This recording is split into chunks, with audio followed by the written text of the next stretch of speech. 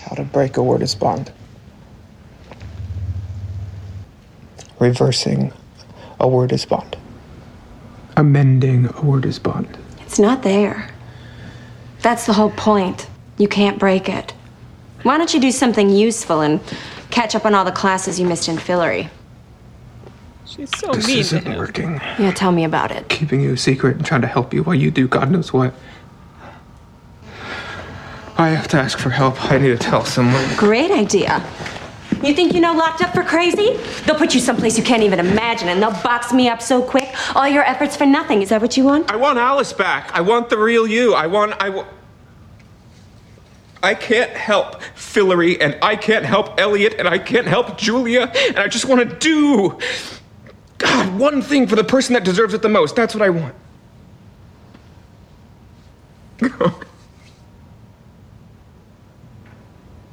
I understand. Do you want to know the truth? You are a failure. So stop using me to try to fix that. Uh-oh, look at the time. Wait, no. Word is bond, kid.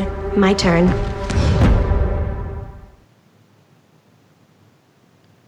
Welcome to episode 208 of Physical Kids Weekly. This one's called Word is Bond. I'm Clara. And I'm Danny. And we're here today with fellow free trader Kilishandra Ray. Welcome, Killy. Hey, guys. So we normally start off just by asking what everyone thinks of the episode. Killy, why don't you start us off today? What were your thoughts? I really loved this episode. Yeah? Yeah, a lot kind of happens, and it's all kind of amazing. Anything in particular stuck out to you? I mean, I just love Nif and Alice, let's be real. She's amazing. I feel like we really get to know Margot better in this episode. Shadeless Julia is amazing. You know, everyone's just kind of really amazing in this episode. Yeah, I really feel that. Danny, what about you? What did you think? I mean, I absolutely love the episode as a viewer. Now, as a book reader, I really have a lot of strong / mixed feelings about this episode. Really? Yeah, for sure. So something that I would love to see, even differently, even though I'm a book reader, just seeing... I was talking to people on Tumblr about it. I would love to see Shadeless Julia and Nif and Alice just like burn down the whole world together. Yeah, I think we can all agree to that. They were really great together. Yeah, definitely. So yeah, I'm with you, and I think I really liked what both of you said, but Killy, you especially were saying that this is a really fantastic episode for character development. Mm-hmm. And that, for me, is what's really most impressive in this episode. So I want to start by talking about Julia, who had a little shade-ectomy at the end of the last episode. There were a couple of things that really made an impression on me. So first, I think Stella did an amazing job with this kind of transformation. Shadeless Julia has so much confidence and fearlessness, and even though they still are sort of the same person, they're really distinct. Did you guys get that feeling too? Yeah, you can really kind of tell a difference from what Julia was before. She had her shade removed, and from after. You know, it's a really marked difference, and I'm kind of curious on how they're going to continue that. I mean, I can definitely tell the difference, like, 100%. But I don't know, like, as much fun as it is to watch Julia do this shit, it's not really like Julia to do this. Yeah, you know, you were talking about that earlier, or a second ago, you were saying, like, as a book reader, this is a really different episode for you. And I think the Shadeless Julia thing is the place where I felt that the most. Yeah. I had some real, like, issues with some of the things Shadeless Julia does in this episode. Like burning down a whole bunch of trees, including dryads? Yeah. And especially considering, what her arc is in the book. Really, really. Yeah, I was just like... definitely want to know how they're going to do that. And just, what I read as her kind of not having her shade is not what I'm seeing in the show. It's kind of two different personalities almost. Now, in the books, though, there wasn't really a concept of a shade in the books. Not exactly, right? It was... I think there is a small mention of shade. It doesn't... Lev never goes into detail, but I know that there's a mention of shade. And that she loses it. Well, so my memory wasn't about... Sorry, go ahead. I think it's in Magician's King. Quentin definitely describes Julia as being different than what you've seen Julia in the previous books. Yeah, I agree. And I think, right, like, so Elliot or Janet in the books is, like, talking about how they met Julia. And they say that at some point she is doing some kind of ritual in a hotel room. And she just, like, lays in the fire. Yeah, well, and, like, she's trying to get something back that she's lost and it's not working or something like that. And there is all of this conversation about her humanity, but I think, like, the way that I am reading the way that they're doing Shade, which is maybe what you're saying, Killy, is that her shade isn't so much her humanity as it is her vulnerability. Like, it's her ability to... It's what makes it possible for you to feel shitty. And it's the kind of thing that, like, we try to... avoid feeling if we're upset, but like avoiding feeling it doesn't actually prevent us from, like, I don't know. Does this make any sense to you? This episode seems like a big fuck you to book Julia, because she describes herself as not really being human anymore in the books, but she still is very empathetic and caring the whole time. She's just lost. Like, she hasn't found her way, and she definitely gets there eventually. Like, I think we talked about it in a previous podcast, how she just shows up and she's like, she opens the door and she's like half naked and she's like, sorry to Quentin, because she just doesn't really know how to behave anymore. And in the show, she seems to be doing these very reactive things on purpose, and she doesn't care. It's almost too much like she is like a Niffin. Like, she's not shadeless, because shadeless is to say, like, even the Beast wasn't like that, and he was shadeless. Yeah, well, and that actually brings us to my second point, which is the other thing that really made an impression with me about Shadeless Julia is there really seemed to be a strong parallel between Shadeless Julia and Niffin Alice, especially in that scene in Fillory when, like, Quentin drags Julia back. And, like, Julia is talking to him and being like, no, you need to let me do what I want to do. And Alice is just sitting there going, yeah, and, like, taunting him. And they really do seem like the same, which isn't how I saw Niffins and Shade. Like, they seem different to me in the books. Yeah, they're very different in the books. I kind of saw her in the books as kind of not monotone, but very, like, kind of dulled down almost, and not sure how to express her personality. Whereas here in the show, she's very kind of exuberant and wanting to do what she wants to do, you know? And go after, like, Reynard and get her way and everything. And it's just not what I was expecting from reading the books. Well, and also, right, like, in the books, she still does have the capacity to feel a lot of things, which is, I think, what you were getting at, Danny, including fear. So when they, spoiler alert, and here, like, when she's on Earth and she's talking to Reynard, he, like, goes and tries to kill her, or at least make her think that that's what's going to happen, and she just has no reaction. Mm-hmm. Yeah. And that's what sort of sets him off to realize that she is shadeless. Mm-hmm. She actually just seems to be laughing at everything all the time. She just thinks everything's a big fucking joke, and that's what makes me think that it reminds me too much of what Niffins are supposed to be like. Yeah, she seems kind of like a sociopath. Yeah. She does seem very Niffin-like in personality. Mm. And it's funny because I feel like Niffin Alice is actually kind of more similar to what Julia should be like.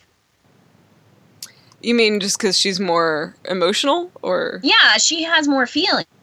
But, like, at the same time, like, Shadeless Julia in the books is kind of more just slightly apathetic, but she still cares. Like, Yeah. Yeah, I mean, I liked what you said, Killy, about her being kind of like dulled down and monochromatic. And it's interesting because they kind of did that with her wardrobe. Yeah. Right? Like she was wearing neutral tones through the entire episode. Though they were also like, I don't know, kind of like vamped up. Yeah. She was wearing things that were like tighter than what she normally wears, and well, yeah, she doesn't usually show her cleavage, and she kind of had it out. So, anything else either of you wanted to say about Shadeless Julia before we move on? I just want to mention that I was first like kind of creeped out by Shadeless Julia, you know, as the episode started, and then I was kind of like, oh, I'm all for this Julia. She's awesome. I'm really loving her. And then she goes and blows up the forest, and I'm just like, oh my god, what is going on? Like, I went through this whole roller coaster of how I felt about Shadeless Julia in, like, I don't know, 30 minutes to an hour. It was kind of weird. I think you and Katie both had that feeling. I just like I started out the same way. I like really loved Shadeless Julia, and then she got to the point where she blew up the trees. And I mean, as much as fun as it is to watch that and really cool to see that, I was like, what the fuck? Yes. Yeah, I feel that a lot. And especially, I mean, I mentioned this before, but especially given the things that happened to her in the books, it really bothers me to see her being mean to trees. Yes. I agree. That was like my biggest issue with that scene. Yeah. Julia and trees are like my one true pairing, so I was very just Yeah. It's a pretty important one for sure. Okay, Yes. well, let's move on to something that we might feel a little bit differently about. One thing I really loved in this episode was the sort of girl power vibe with a lot of the female friendships, but especially I loved the way that Margot was supporting and caring for Fen. So I want to start with a quick clip and then we can talk about it. And I called this clip I Ship Fargo. So Okay, look. It's gonna be okay. I'm pregnant. We're about to go into war. We need the king. I need my husband. Well, you got me. I'm gonna take care of you and the kid. I will untangle this war shit somehow. I know the High King has the power, but I will hunt Ember to the ends of the world to have that stupid rule rewritten. Everything Elle promised, I'm gonna deliver. You hear me? Listen to High King Bambi. You're alive. Nice of you to join us, asshole. Really does sound like you've got it all handled. I do. But it's more fun with you.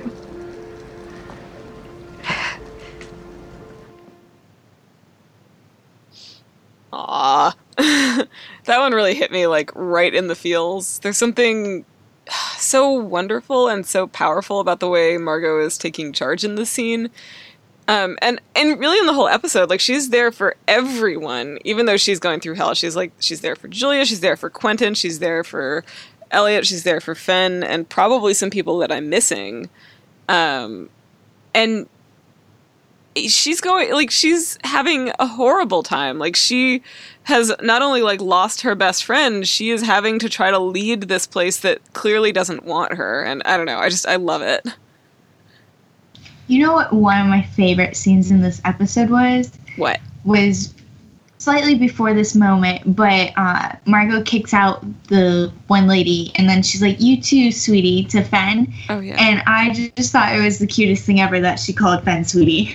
Oh, yeah. I really like that scene, too. I had a hard time, like, picking between Margot's scenes in this episode, because I think she does a really fantastic job, and I liked that whole scene, too, both for what you said about her, like, really being kind and gentle with Fen, but also, like, that scene, she gives this whole big speech about how she's faking it, and she really is vulnerable, and that really felt to me like Book Janet, more than anything I've seen. Mm-hmm.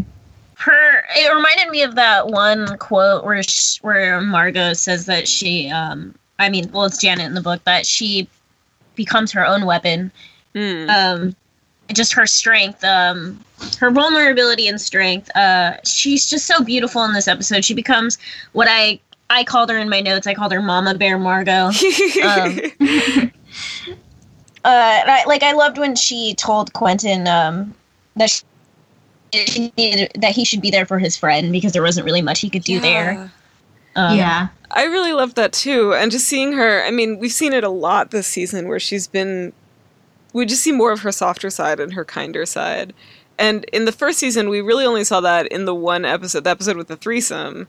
And then, of course, things like very quickly go to shit. So didn't last long. Yeah, I feel like we get to see a lot more of who Margot really is this season. You know, from running the bank heist, you know, to everything that went into declaring war, and her being a monarch in this softer side in this episode, and I'm really loving it. Yeah, and okay, so I know that is not her softer side, but I also really loved that in the episode, the first Loria episode when she does declare war. It is so beautiful and perfect, and just like, she clearly has been like, I think part of it is that she doesn't do anything impulsively, right? This is something that she must have thought through really carefully and calculated, and she knows exactly how she's gonna pull it. And yet she surprises everybody else in the room. I love Elliot's reaction. That, wait, really? Yeah, that was great. But I love how supportive he is before that. Yeah. He's like, yes to everything she's saying. Yeah. Whoops. And then he's just like, wait. Yeah. What? Oh shit. No, what have I gotten myself into? The only thing with that scene that, like, I was like, that's not something Elliot would say, is when he didn't know what, like, Jimmy Choos were, and I was like, no. Elliot would know. Yeah. I thought that too. Have you guys ever seen Legally Blonde? Yes. Okay. I think I have. I love that scene where what's his face, the pool boy, is like taking all the water, and Elle like taps her foot at him, and he goes, "Don't you stomp your last season Prada boots at me," or whatever like that. I don't know. Yeah. For some reason, the Jimmy Choo line made me think of that. Yeah, I love that movie. I think every woman should at least watch it once. Yes, I agree. Watch it with all your girlfriends. Yeah, I don't know. What else? What were some things that you guys really liked in this episode?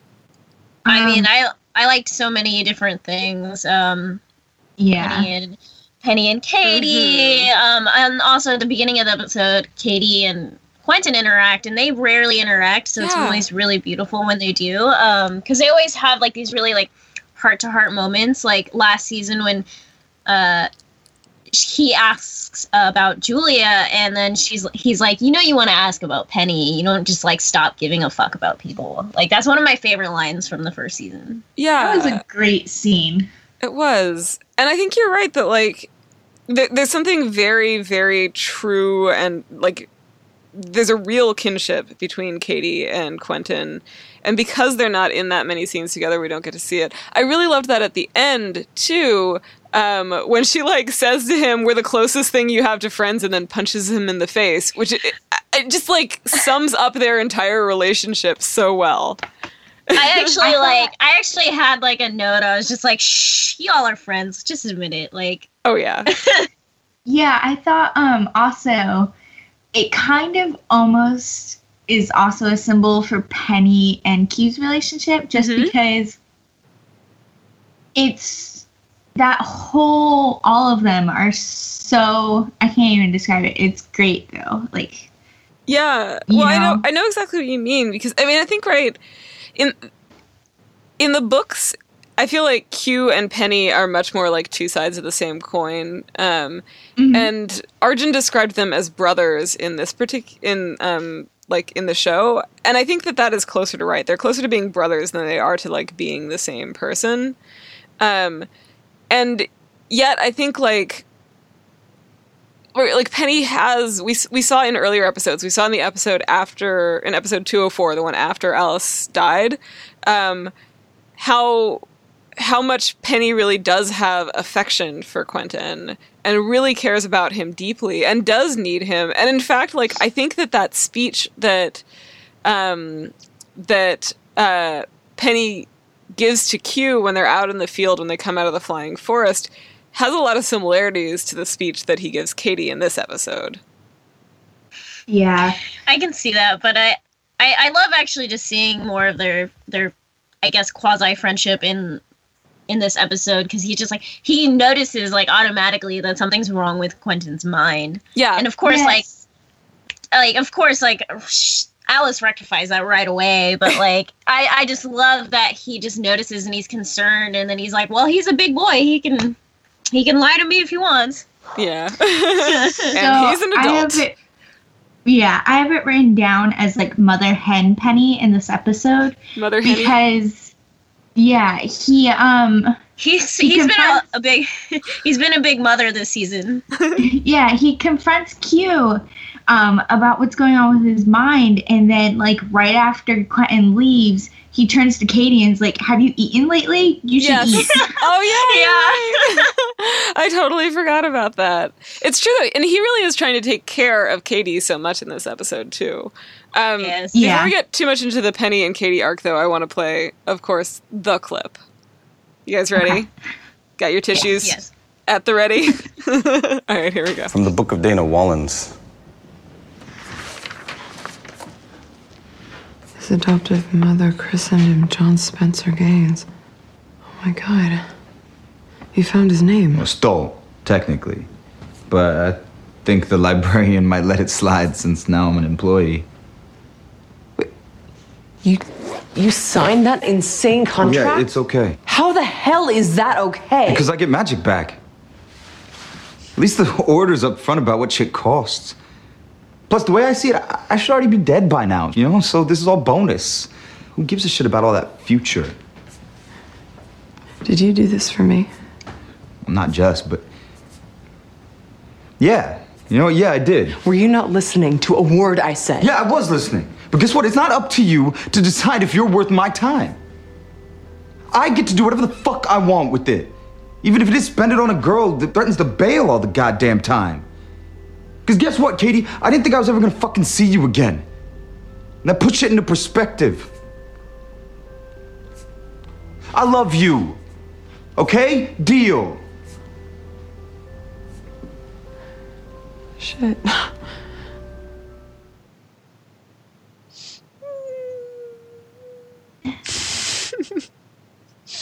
That's such a Penny way to say I love you.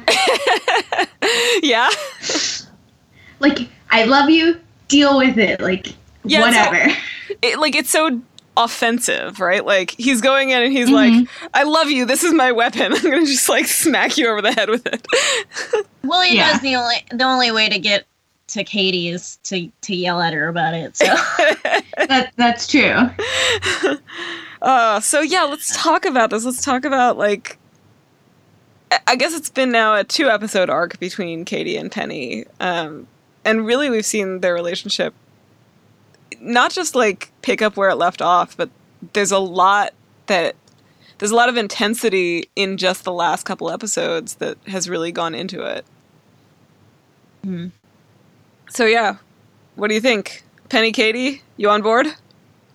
I mean, I've always been on board with Penny and Katie. They have a very interesting relationship. Probably has, like, the most actual foundation to it out of any of the relationships on the show. So what do you mean by that? I mean, they have the most, like, actual story going. They didn't just, like, start hanging out and start fucking, you know, like some of the other characters. They've had an established relationship since the first episode, and they've gone through the most. They've grown the most as well. Yeah. Kelly, what about you? I mean, I like them together, but I don't generally ship Penny and Katie together. I do think Danny's right about they've definitely have kind of the most like foundation to the relationship. You know, from almost the beginning, Katie's been supportive of Penny and him hearing voices and everything, you know, and then he repays that back and he really opens up to her. And so I do like that relationship in that aspect. Yeah, I really like, they're both, you know, they both are like these tough characters in a lot of ways. But I like that they seem to have always been able to be vulnerable with each other. And that allows them to take care of each other in a way that I don't think anyone else could take care of them, or that they could take care of anybody else. Yeah, I think they really kind of understand where each other comes from, even before break bills. So that's interesting to me, in part because I think, like, I don't think Penny knows any of Katie's backstory before any of the rest of the break bills do. Do you? She lies to him, actually, about stuff. Like, she talks about her dad, and, like, as far as we know, she actually doesn't know her dad, and so she definitely lies to him a few times until she finally tells him the truth. Yeah, but I feel like they kind of, even with the lying, they can both kind of intrinsically understand that they've both had really tough pasts. They can just kind of see that in each other and bond over that and move forward without even having to, like, super talk about it. You know, they have things to hide and they have secrets, and they won't necessarily push each other for those. They just can kind of build off that shared secrecy. Do you think, so I always sort of wonder about this in retrospect, because we've learned more and more about Penny's sort of not quite psychicness, but like his ability to hear other people's thoughts and whatever else. And there clearly is, right, like there's that moment in the first episode where he basically like propositions Katie, and she asks if he's psychic, and he says, yeah, but lucky guess, or something like that. And it kind of makes me wonder, like, are Katie's wards up from the very beginning before most of the rest of them even have any idea about it? Does he recognize this about her? Like, maybe that is what he is attracted to, is the fact that she isn't putting herself out there for everyone else to see. Yeah, I mean, we know Katie's been doing magic for years. Yeah. So I would imagine she had met other psychics before even getting to break bills. She says she slept with a few, actually. Oh, yeah, that's right. Yeah. So learning to ward her mind would have just been beneficial even then. Yeah. And I imagine that Penny hasn't had that much experience with people who actually shut up, basically. Yeah. But yeah, so what did you think about them in this episode? There's a lot of, like, really raw emotion on both sides. I don't know. It really got to me, but in a good way, or? I mean, it really kind of messed with my head, just because, like, I know where Penny's coming from. Yeah. I really kind of felt for Penny in these moments. I mean, Katie comes off as a really mean drunk, but I also kind of get how she's just trying to almost protect him, you know, because she's almost doing the suicide mission to help Julia get rid of Reynard. Do you think she's trying to protect him more or herself? Because, I don't know, I sort of felt like she was just really scared in a lot of those moments. I think it's both. I think, you know, she really wants to protect herself from getting hurt, you know, and leaving Penny the first time was hard enough. But I also think that she thinks Penny might almost be too good for her. And she also knows she's essentially going on the suicide mission to defeat Reynard, who's a god, and she doesn't want Penny to get mixed up in that too much. Like, she doesn't want to risk him, and she doesn't want him to get attached to her, you know, because if she does like die or something, then if he's not attached, he won't care as much. You know what I mean? Yeah, I know what you mean. I think that makes a lot of sense. Okay, anything else on that before we move on? Not that specifically. Okay, well, what else? Anything else about the episode? I wanted to talk about Nif and Alice a little bit. Yeah. And I think my favorite scene with Nif and Alice was the time site scene. So, Katie and Penny seeing Quentin interact with Alice and just thinking he's absolutely insane was one of my favorite things. Oh, yeah. I also, I know How did they not notice his tattoos on his fucking hands? The, word is bond tattoos. They're clear as day when he's, holding up the thing. And I'm pretty sure they would have been able to see those. I think that's a really good point. But, do you think they'd necessarily know that that's Alice? They would just think he has word is bonds. Yeah. They don't know why, but, both hands, isn't it? It's basically the unbreakable vow. I would ask questions if I saw someone had done one. I still have some questions about how this works, because Nif and Alice doesn't have a body, and yet she, cuts her thumb open and is able to use what blood? I don't know, to, create the whole word is bond. The whole mechanics of it really bothered me. In one of the behind-the-scenes photos, Quentin has a word is bond on both hands. So you think that that's what it is? You think it's... I think it's the shared body being in control of half something. I don't know. It's really confusing. I think he technically had to put both of his hands down for it. Mm-hmm. I think that's... I like that. I like that as a way of thinking about it. And sort of making explicit that, he's... Because I guess he's really making an agreement with himself, right? Yeah. Essentially. Yeah. Which makes him seem like he's, got, dissociative disorder or something. Well, it's gotta feel like that. Yeah. I've been loving the way that they're going about it. The scenes are so insane. They seem really hard to do. And he's 2 seconds away from a mental breakdown, the entire last 2 episodes. Yeah. But the cinematography that they've been using is really good. Oh yeah. And I know that in the behind the scenes they said that they have this special camera for Nif and Alice.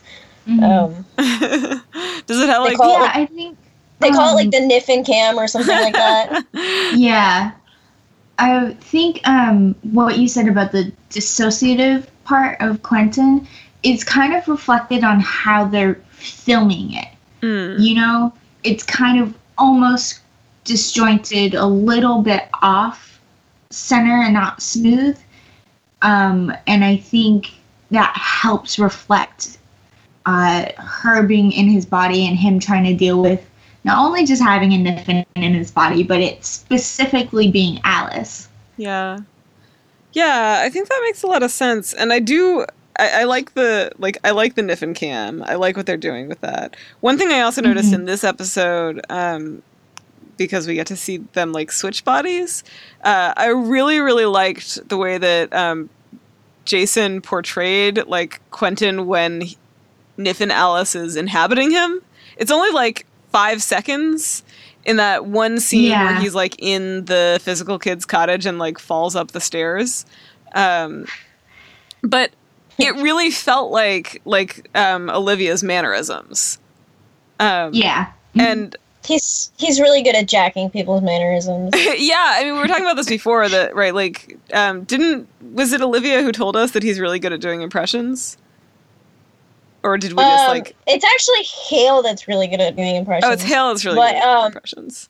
No, Jason, what we heard was Lev basically literally told us that he had lunch with Jason and that he stole a bunch of his mannerisms for Quentin.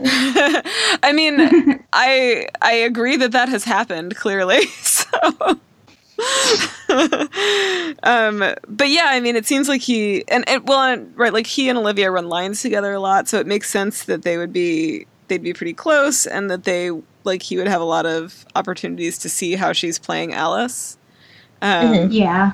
But it was really nice to see in action. Like, I really felt like he played Alice in that scene for, only 5 seconds, but still, it was a good touch. I don't think anyone got the impression it was not Alice in that short little scene. Yeah. Like, it was definitely not Quentin. Yeah. Yeah. So yeah, I really liked that. I thought that was good. I appreciated it a lot. Let's see. Anything else about the episode? I thought it was really interesting that Alice kind of just gets slapped down by the other Niffin. Oh yeah. I really like that too. And it makes sense, I think, if you think about it, right? Like, Niffins are pure magic, they're pure anger, they're pure, like, they're very selfish, right? Like, I mean, that's sort of what makes a Niffin in a lot of ways.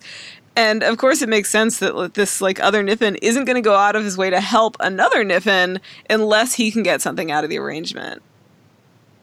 Yeah, and I found it so interesting that it's obviously, because he's such an old Niffin, they really show the difference between a Niffin who's kind of been around a long time and Alice who's just been around for not that long, Say a little more before about that. I would kind of, I kind of would have thought, just going in, all Niffins can pretty much do whatever they want. Whereas, there's Friar Joseph who's been along for forever almost and can't be bound into the boxes. He can't be trapped. And if Alice wants his help, she has to prove she can do it and she can earn that help. Yeah. I think, though, like, hers is complicated. Like, normally she would be able to do whatever the heck she wants, but she's trapped in his body. I think eventually, like, his body's either going to completely reject her or he's going to finally, like, let her free and probably box her. I assume that that's what's going to happen by the end of the season. I don't think he can mentally take it for too much longer. Yeah, well, we see that at the end of the episode where she gets so angry, and it has an effect on his body, and she didn't purposely try to hurt him. But, I mean, I can't imagine having a being of pure magic locked away in your body is very good for you. Well, I want to go back to what you were saying, though, Danny, about, like, her getting boxed. I really hope that isn't what happens. And a lot of that comes from, like, me as a book reader, really liking... Yeah, but I want her to get boxed only just because I honestly want her to be gone for a while, or else Quentin will never grow. Yeah, but I think she could be gone without being boxed. I guess that's what I'm saying. And I know, but, like, I mean, if there's a way to reverse the Niffin spell, there's got to be a fucking way to reverse the box spell. Yeah. Well, that's Friar Joseph. He broke out of the boxes they used to box him in until they couldn't even box him in the first place. Yeah. And I kind of like the idea of, like, maybe Niffin Alice being able to, like, get out of Quentin's body and traveling around with Friar Joseph and maybe even, like, killing Friar Joseph. I would be down for that. I would be down for her getting more powerful than I don't know. I don't really need to see her hang out with Nosferatu of fucking Niffins. I that would be interesting if she does find a way to break free and kind of travel for a while, but honestly, like, I don't see the crew kind of letting her do that, because they're going to address it. Like, Penny's definitely going to help him in some way now that he knows that she's in there. Yeah, I think it's going to be kind of a rundown between Alice figuring out how to escape on her own, Quentin's body just kind of deteriorating to the point where she can't stay in anymore, or Quentin letting her go. Yeah. I think it's going to be a lot worse for Quentin first, though. Oh, yeah. I have a feeling, though, Penny is actually going to end up helping him figure out the spell to reverse it. I don't know if it'll happen soon. I mean, I don't want it to happen soon just because I feel like Quentin really needs some time away from Alice. Yeah, I agree with you. It's time to give that poor boy a break. Yeah. The thing is like as a Quentin and Alice shipper, it just like really sucks to see them like this, and it's just constant negative energy. And I mean, if I was in his shoes, I think it would be, even if he could get real Alice back, it would be really hard for him to love her again the way that she's been. Because, like, on a level, she had to have been saying stuff that she kind of thought were meant. Like it had to come from somewhere. Is that what you're saying? Yeah. This is why when I like asked that question to Olivia on Twitter, I really hope we get to talk to her about it, because it's hard for me to imagine that there isn't some of real Alice in Nif and Alice at all. Like, I don't think. I mean, sorry, go ahead. I think she just means that she's not alive at all. She's just completely, like, unbridled. Like, she doesn't have barriers anymore. Yeah. So I can get the thing where, like, deep down real Alice is kind of feeling like that. I don't know. I think that if Quentin got real Alice back, he would be really relieved and kind of want to just take her if he can have her. Well, I think, like... I mean... Sorry, go ahead. In the books, they take a really long time to actually... it's actually pretty ambiguous. You don't know if they get back together. I mean, I had the pleasure of asking Lev, and he kind of confirmed it to me, but it's one of those things that you kind of have to... You make your own story in your mind about what happens between the two, because he even tells her, like, he's like, we don't need to be together. Like, I just wanted you back in the world. Yeah. Mm. And I kind of like that about the scene we played at the very beginning when Quentin is, like, actually breaking down in front of her. That one of the things he says is he just wants to do something good for the person who deserves it most. And that really is... Yeah, like, that is the moment that to me was closest to some of those things that he said in the third books, or he seemed to feel in the third books, that the world just would be a better place with Alice in it, with real Alice in it. And what that meant for him, it sort of didn't matter. And I mean, I like that too about, spoiler alert, his patience seems to come from knowing that, like, this is not something he's doing for himself, it's something he's doing for her. But I don't really, even with Alice having died and even having gone through the trauma of that, I don't think Quentin could get to that point as quickly as he has in the shows. Yeah. he needs some time for growth, to gain that patience and time away from her. And, like, it's one of the most beautiful things is, like, I think she keeps getting pissed off at him after she comes back because he's so, like, grown up. And she's still stuck in like, it's like she never grew up, and she's just like, why are you so unaffected? Like, I think that's a really good point, because, like, I think a lot of us, almost everyone has, like, at some point in their life been in a fight with somebody who, like, that person just doesn't respond emotionally at all, and you're sitting there and you're like, I know that you're doing the right thing, like, I know that you're being dispassionate because you're trying to, like, control the situation and not make things worse, but sometimes when you're in a fight with somebody and you feel so intensely, all you want is for them to show some feeling back. And I think that's, like, what Nif and Alice goes through in those moments, is she's like, she just really wants to fight, and Quentin won't fight her back, and so it just makes her angrier and angrier. Yeah. So I think this is a good time for us to move on to fashion. There are a lot of things I noticed in this episode, but the first thing that I kind of wanted to point out, Margot is wearing a pantsuit, basically, in every single scene in this episode. And I really like that for two reasons. I mean, one, I like it as sort of like, I don't know if it's an intentional homage to, like, the Hillary Clinton thing, but she is wearing these, like, very high fashion pantsuits, and I thought that was really cool. And And the other thing is, right, like, I think it's a really interesting choice in an episode where you're in a patriarchal society where they won't take the High Queen's authority as real, that she's, in a way, like, dressing in drag. Yeah, actually, speaking of, that reminds me of you saying this whole patriarchal thing, is that it reminded me of, in the books, like, Fillory actually didn't give a fuck about men versus women, like, at all. Yeah. Like, they didn't even care that Elliot was gay. They're like, good for you. Yeah. You do you, or whoever else. And I guess Elliot does want to... Sorry, I was going to make a joke about the Wallen, but it didn't go anywhere. That is a really interesting choice. One of their advisors, isn't she always like in pants? That one lady advisor, she's always wearing like the white top and like pants.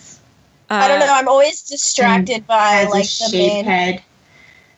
Shaved head. Okay. Is that a girl? I don't know. I don't pay attention that much. To I feel like you're noticing something that I haven't noticed. Okay. Well, okay. My impression is it's female. I don't want to offend anybody, but I think it's female, and she's always wearing pants and like this fancy white guard jacket, and she has a shaved head, and she's always standing behind the really idiotic advisor. And then behind her is the translator for Abigail. I fucking love Abigail, though. Oh, yeah. Her languidness. Abigail and Margot need to just, like, rule the world together. Yes. They need to burn the world down, and Abigail would totally be up for that. I think so. Yeah. Okay, so a couple other fashion things I noticed. The other one, okay, this is not exactly fashion, I guess, but I really loved it's really more like, I guess, the scene setting, in the scene where Elliot is returning from the Wallum, the like twinkle lights that go between them, and the like gold headband and gold like robe thing that Elliot is wearing. He's been wearing the headband like the whole episode, and I thought it was just basically like they kind of put a temporary crown on him. Like that's what I thought. Oh, I thought it was like some medical device, like because like in the real world, there's for like EKGs or whatever, there's like this hat helmet thing that the electrodes go into. I thought it was like that, but for magic. It probably was, but it like looked like a crown, so I just thought it was funny. I love that even when he's like half dead, he has to be fabulous. Yeah. Yeah, I was thinking it was part of the device that helps connect the two bodies. But I did also think it purposely looked like a crown. Yeah. Yeah. I wonder if we'll get to see. I hope he gets another Wallum. I don't know. But I guess that's probably. I feel like he's gonna not want that for at least a while. Just he's too scared. But I think since he technically died, I think that's for one. I think that's for one why he has the second book, and two, even though he has a second book, in the actual books, and he never dies. But that makes a lot of sense. I like that. That does. Oh my god. And I wonder, because like there's two like astrological signs on it. I'm like, is he like technically a new sign now that he like has been revived? Like, look, I just born again. The people on The Magicians to tell me how to read all of the like signs on the books, like the. Well, they are astrological signs. I know, but sometimes they're upside down, and then there's numbers, and I just need to know this call system. I bet you anything they don't even actually have a reason for it. Like people who write on TV shows don't generally think about it as much as like authors do. I don't know. Speaking of which, I still need to ask Lev. I want to ask Lev when all of his characters were born, because I like have this deep need to know all of their astrological signs. I just know that Quentin is a Cancer for sure. Well, and what did Jade say that Katie was? Was she a Scorpio? I mean, she kind of got to make up her own, but she went with Scorpio. Yeah, which I'm cool with. I'm down for that. I mean, it made a lot of sense. Yeah, I was compelled by her reasoning. Okay, other fashion things. Something that I really liked, right after Julia sort of wakes up again, when she and Katie are like arguing about whether she's gonna, like, what Julia wants to go do. I really liked that they were wearing like a version of the same outfit. So they're both wearing like a white V-neck over a black V-neck. And I think they were both wearing like black pants or something like that. But when she first comes about, Julia's wearing sweatpants. Yeah, she is. It's like it's a little bit later. It's a little bit later. But like I really liked that they had them in very similar outfits, but Julia's was like way more buttoned up and way more high fashion and way more like va boom. And Katie's was just like relaxed. But they both had this like monochrome V-neck thing. And I like, this is what I was thinking when we were talking to Jade in the last episode. One of the things I really like about that like best bitches spell and the fact that we keep seeing them in mirrors together is they really do seem like they're kind of mirroring each other in a lot of ways. And this sort of extended that even after Julia's lost her shade. Mm-hmm. Julia's wearing a really pretty necklace throughout the whole episode. She is. The like little bar with the diamond hanging off of it. Yeah. Yeah, I noticed that too. I'm curious as to where the hell it came from. Like, yeah, did she steal it from Alice because she was in a room? I was gonna say, did she hijack it from Alice? I don't feel like any of her clothes looked like Alice's clothes, though. No. She probably actually went into Margot's closet, to be honest. Oh, I bet you're right.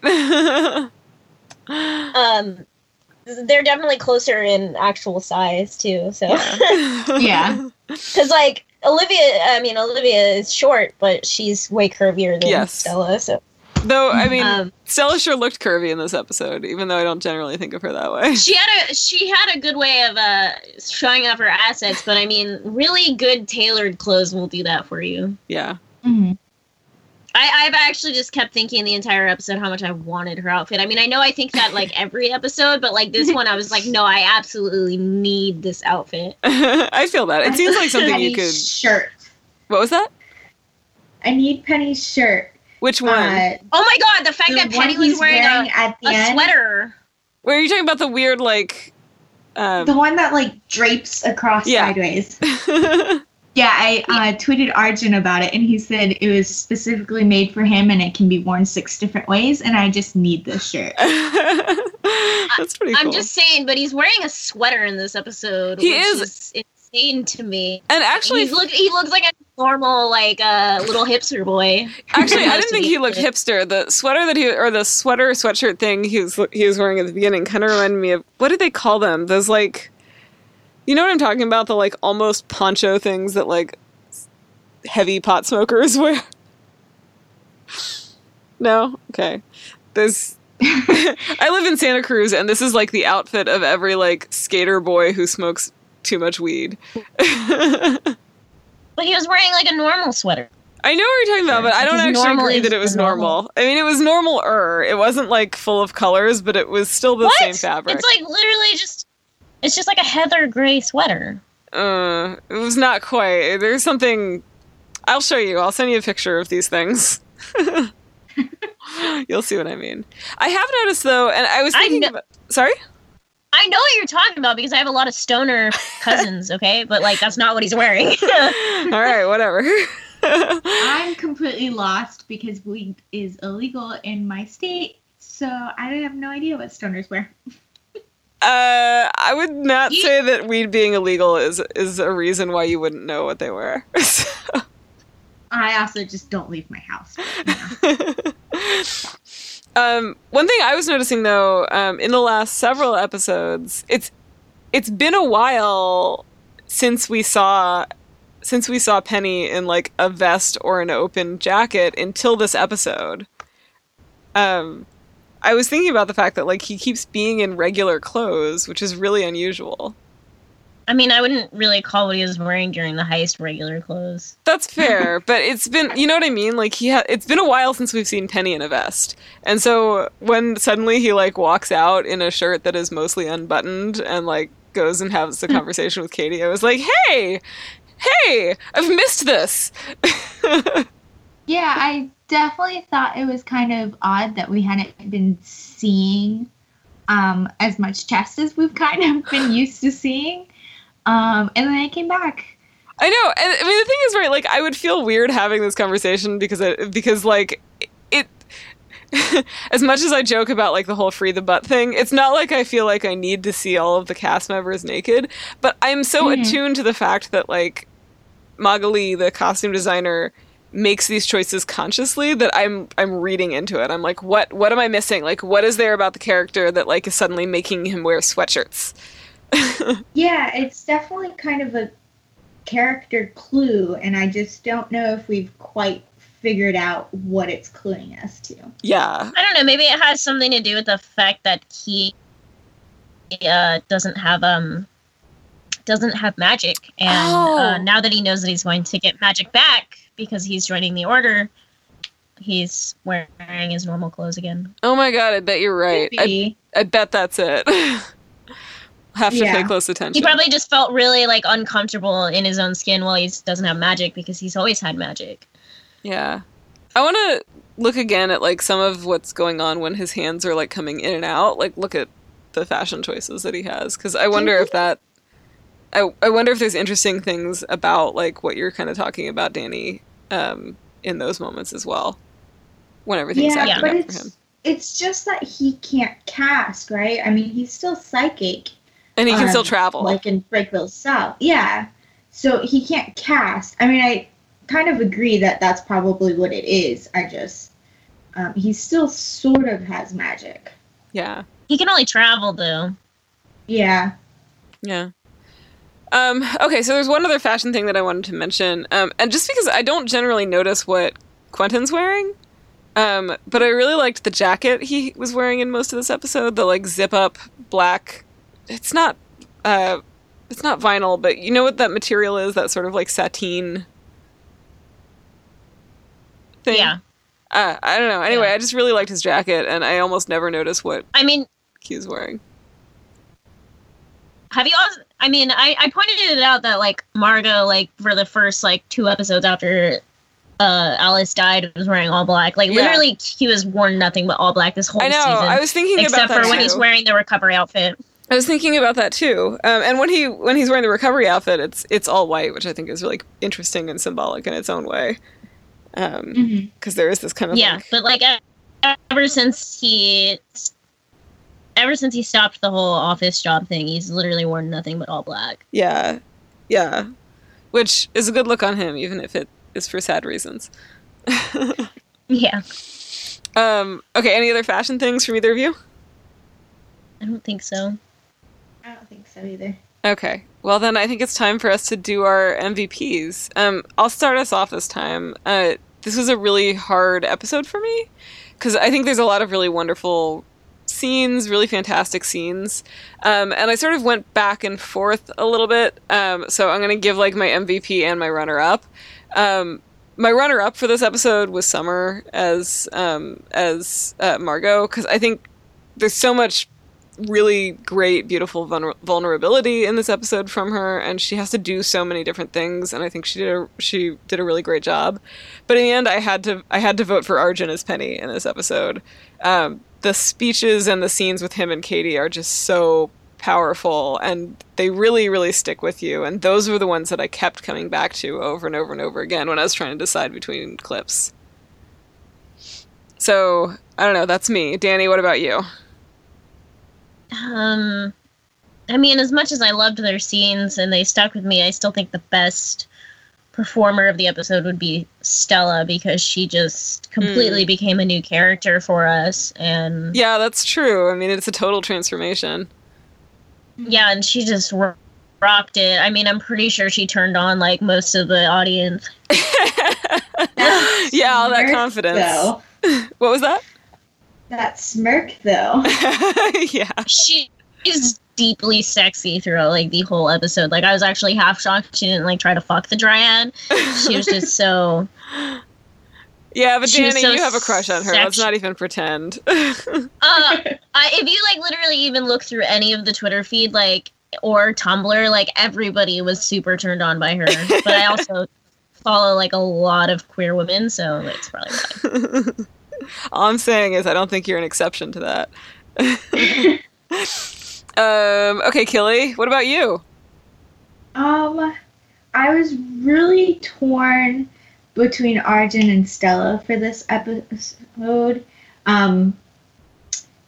Julia's just so amazing, and you see such kind of like a roller coaster of her being shadeless. You know, like I said, I thought she was creepy, and then I was all for it, and then I'm just kind of like, oh my god, what are you doing? And you know, I loved a lot of the interactions of Penny with everyone, Katie and Quentin in this episode, and you know, his very brief interaction with Alice. But I think, it's so hard. Now you see what we go I'm through going to every go week. a completely different direction, and I'm going to say Summer is my MVP. I really, really loved how vulnerable we saw Margot. All right, well, there you have it. We can't agree. It was too good. Everyone was too fantastic. All right, so episode ratings then. Danny, you want to start? I think I will go for a 9 out of 10. Yeah. My book feelings just kind of hold me back a little bit from that 10 out of 10. But you liked it, it sounds like. Yeah. I enjoyed it. I had fun, but it just... I'm still a little bitter. Killy, what about you? I think I'm going to say 8 out of 10. I really loved this episode, but blowing up the forest is such a sticking point for me. I just can't get around it. Yeah, I think I'm with you on that one, Killy, and I'm going to give it an 8 out of 10 too. That it's so hard for me, that exact one thing that you mentioned, like blowing up the forest, is the thing that just sticks with me and feels so like it doesn't belong. Like it's not just something that's different from the books, it's like opposite. It feels like tearing something out of it. Yeah, I don't even think the Beast would do that, to be honest, and that's what really bugs me, because like he was shadeless and he wouldn't even do that. Yeah, I agree with Anya on that one. I don't think he would. I mean, the weird thing is, right, like Martin, I think he really ultimately does care about Fillory. Mostly because that's his like haven and whatever, but still, it's sort of hard to imagine him being as destructive as Julia's being. Well, that's the interesting thing, isn't it, though? Martin loves Fillory, so, you know, even as the Beast, he wouldn't do something like that. To hurt it, I mean, obviously he drains the wellspring, but that's to get more power, whereas Julia just wants to get back to Earth. Yeah. Like, that is her goal. Which is also the opposite of the book. It's the opposite of who Julia is, and I fucking hate it. Like, yeah, I mean, I completely agree. I don't like that she blew up the forest and the poor Dryad. I know, Grey Damon was way too hot to be in just one episode, and I'm really upset about it. I know, I keep, like, vaguely hoping he somehow lived. Survived? Yeah, he probably didn't. Which one was he the Dryad or was he the wand dude? He was the He Dryad. was the Dryad. Oh, okay. Although, let's be fair, I really loved the interaction between Julia and the Wizard of Loria. Oh, yeah. Yeah. I feel like they would make great allies. They would, yes, I think so. All right. I'm having so many feelings about it. Just Julia. I'm just like, this isn't Julia, and I'm starting to feel like we're never going to see her with a crown on her head, and I'm getting depressed about it. I think I tweeted it, like, right at the beginning, after they said she was shadeless. I was like, I'm ready for Tree Goddess Julia right now. Mm-hmm. And then she blows up a fucking forest, and I'm just like, I can't. Do you think that they went for the forest specifically because they knew it would hurt those of us who've read the books? I feel like I do. I feel really betrayed. I feel like they wrote a big fuck you Well, but I guess what I mean is the book. I guess I would say I would view it less as, like, if it's intentional, I would view it less as a fuck you and more as like they're trying to pave the way for something and they want it to have a different type of emotional impact. Yeah, I mean, it's going to be very interesting how they bring Julia's book arc into the show. Maybe they want her to still be a goddess, but not specifically trees. I don't know. I think it's going to be a stepping stone. There have to be plants, though, because reasons. Well, it sucks because, like, I thought, like when they first show her, like, she's, like, smiling up at the trees. Like, I saw that as, like, oh, yeah, Tree Julia. And then she fucking blows up the forest. And I'm just like, I don't know. I'm gonna be forever bitter, and then I see everybody that hasn't read the books. They're like, "Oh my god, this is so amazing," and I'm like, "You don't understand why it's not amazing." Yeah. Oh well. All right. Well, I guess that's a good bitter note to end on. So thanks to everyone for joining us this week. Killy, you especially. Free traders, don't forget, subscribe and rate us on iTunes, and we will see you next week. Bye. Bye, guys.